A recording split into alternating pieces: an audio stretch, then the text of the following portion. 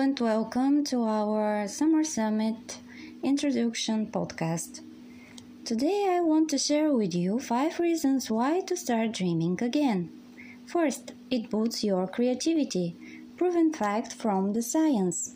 NASA research shows that 89% from the kids on the age of 4 and 5 years old are creative geniuses, and on the age of 31 years old, only 2% remain creative geniuses.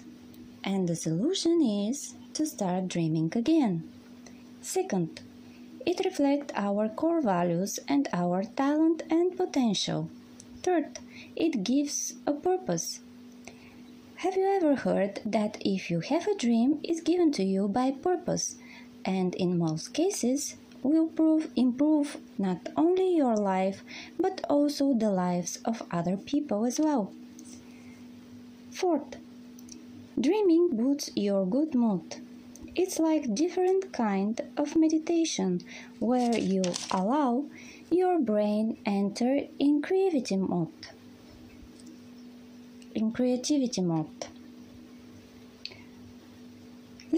What is so common between meditation and dreaming?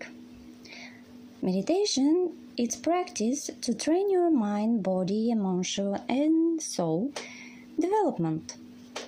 During the meditation, you can receive visions, be close to God, see previous lives, and make long-distance travels. So while you are dreaming, you free your mind of what is possible or not. You don't think how you will do it exactly. You just connect with your core values and talent and potential and let your mind takes you to your dreams place. Fifth, it's essential for our development and progress. Everything we have so far as goods, services, technology was once someone's dreams. Once was a dream to fly in the sky. Once was a dream to go to the moon. Once was a dream to find medication for several illnesses. But now all this is reality. Most of them unusual part from our lives. It's improve our lives and society because the progress we have is improving our lives.